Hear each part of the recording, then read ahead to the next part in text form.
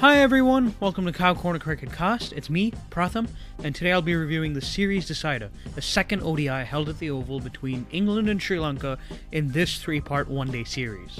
So, prior to this match, I predicted a one-sided affair. Sadly, that's what it turned out to be. Sri Lanka was hammered by England by 8 wickets at the end with nearly 8 overs to spare.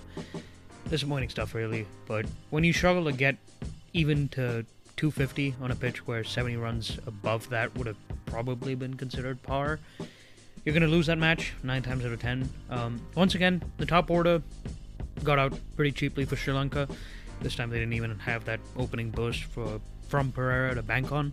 The pitch did have some life early on to it, as I predicted, and the partial cloud cover meant that it was swinging in the first 10 or 15 overs or so. Sam Curran, a cricketer, admittedly, that I don't rate very highly as a seamer in ODI cricket. I think he's too slow and short to not get whacked in non-swinging or seaming conditions. Did exploit the conditions well today though, right at the start of the innings.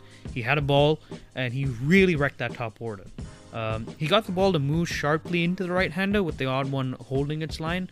And so, when you have two batsmen who have fairly sluggish footwork in Nisaka and Fernando, couldn't really get their front pads across, it caused them to pay their price. There were poor reviews as well. Fernando and Pereira tried to appeal the on-field decisions that gave them out, but they really ended up just burning what were fairly plumb LBW shouts. To the naked eye, and Sri Lanka were 3 down in the nick of no time really.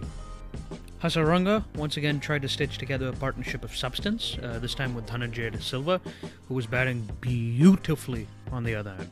Really, he drove delightfully to the cover, took advantage of gaps in England's field.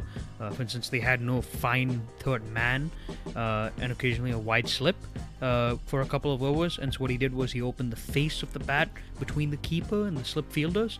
Not to mention that shot of the day in the book with that glorious uppercut against Willie for 6. Man, the timing on that one was... especially because he had to adjust the shot for the difficult angle from the left-hander Willie, moving it back into him.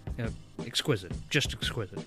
He made a sweet run ball 91, and then when he and Hasaranga looked like they were on the crease, I did genuinely feel, okay, Sri Lanka might have a chance to get to maybe a 275, 300 first inning score here. Which wouldn't have been enough, but... it would have at least given something for the likes of Chameera and Benura Fernando to bowl at, right? But both really played daft shots at the wrong time to get themselves out, both pulling the deep square leg where the man had been stationed there for the hook, and pulled seriously guys, did you not watch the first match? Did you not see how all of your batsmen were happy hookers and pulling and falling to the short ball trap? Ridiculous, really. The other batsman of note, Shanaka, he did pretty much the same thing as well, which also kind of pissed me off, to be honest. Restrained himself for a while, played the lofted aerial shot. Only really one mid-off and mid-on were inside the circle, so he was playing really sensibly, right? And then on the stroke of getting a 50-odd, right, with the 75 strike rate, but that was okay because he was playing sensibly. Holds out while playing a long hop to deep point, right? From there, barring a cameo here and there, it was a procession, and Willie and Curran mopped up the innings for a pretty subpar looking total in the end of 241. England's target on this genuinely flat deck, by the time they came out to bat in the second innings with all the minimal moisture that was on the wicket drying up by the time they came out, meant there was never really going to be a struggle for them. Roy went out and gave them an explosive start. I think he had scored, 60 off 52, 100 plus strike rate. Although Johnny Bairstow didn't quite kick into full gear through this innings, right? He looked especially troubled by the introduction of Hasaranga in the attack. And what particularly did him, right, was that Hasaranga is a bowler who, because he has this bent front leg at the point of release, the leg spinners that he bowls are of a lower trajectory, if you will, right? And that basically makes somebody like Bairstow unable to trust and ride the bounce, right? And so he got out to him pretty quickly. It's something that Kusal Perera could consider for the third ODI, actually.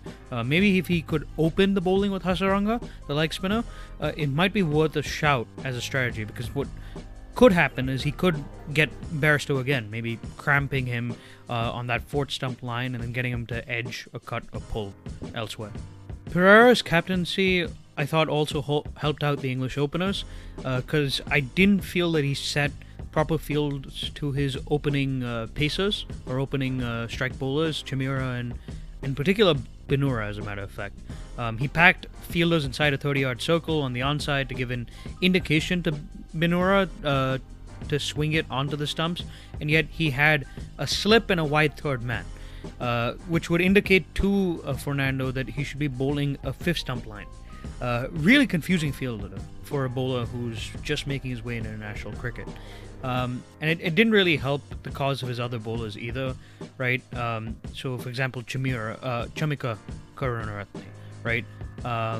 Once Roy got out pulling a rank pie to short mid-wicket, Pereira continued to encourage him to bowl short with the field placements by keeping men on in the back for the pull.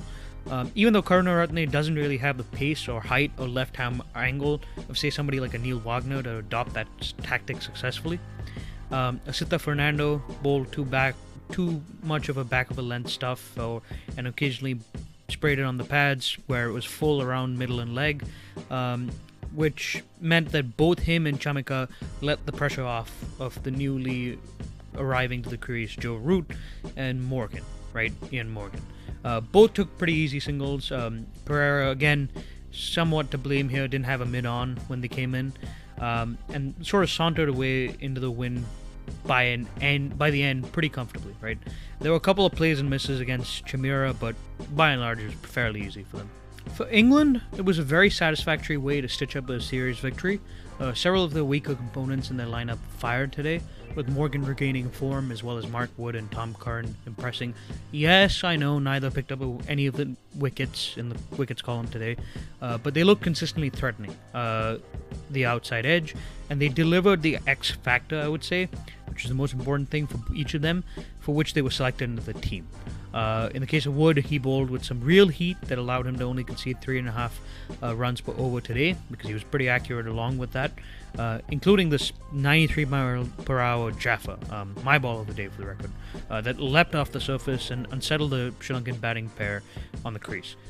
Tom Curran, at the back of the innings, he nailed those slower ball back of the hand deliveries. Some Yorkers that he fired in as well that were pretty good, but he's really got to stop using it at those variations as frequently, because better batsmen and better batting lineups in this Sri Lankan team can set themselves up for that at the death if they know that's your sort of pattern, and they can whack you pretty, they can swat those deliveries away and whack you pretty quickly. Morgan, he anchored the innings well with Root. I specifically appreciated his anticipation of Asita Fernando's lines and lengths, and he used that to play some really good improvised shots, square of the wicket. Rashid remains a weak link for them. Admittedly, I thought he was utilized poorly by Morgan, who I think should have bowled out his quota of 10 overs before the 40 over period. And clearly, Morgan also lacks confidence in his other spin bowling option of Ali, because he didn't really use him at all today, which is actually really surprising to see. Barring those 2 points, though, England's performance was pretty clinical today, and they can take a decent amount going forward for their plans for creating a winning combination in that 2023 World Cup. For Sri Lanka, much harder to take any positives out of this. Dhananjaya delivered, but you already knew he'd turn up. Man, he's the clutch guy, right? He shows up in a crisis. He's the crisis guy.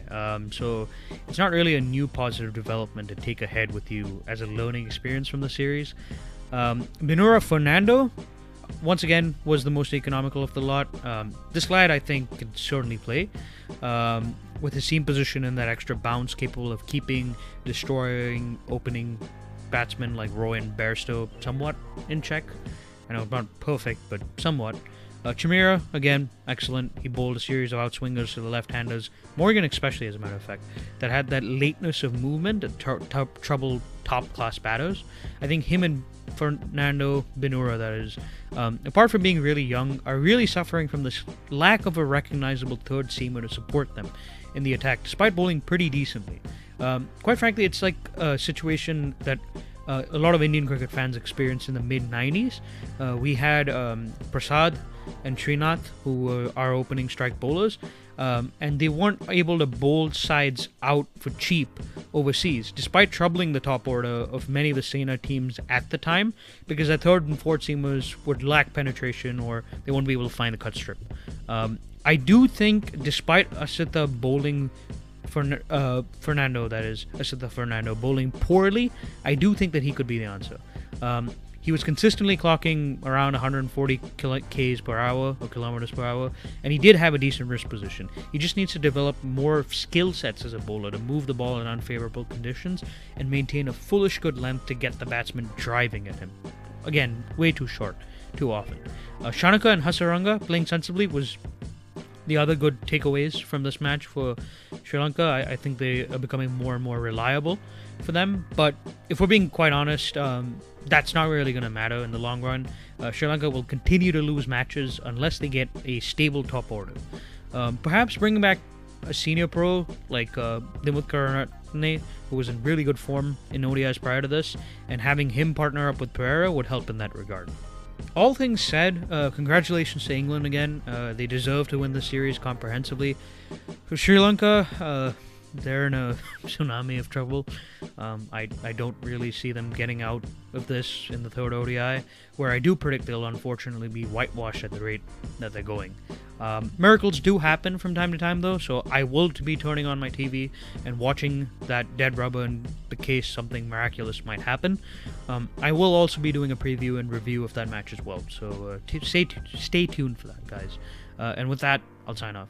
See you guys!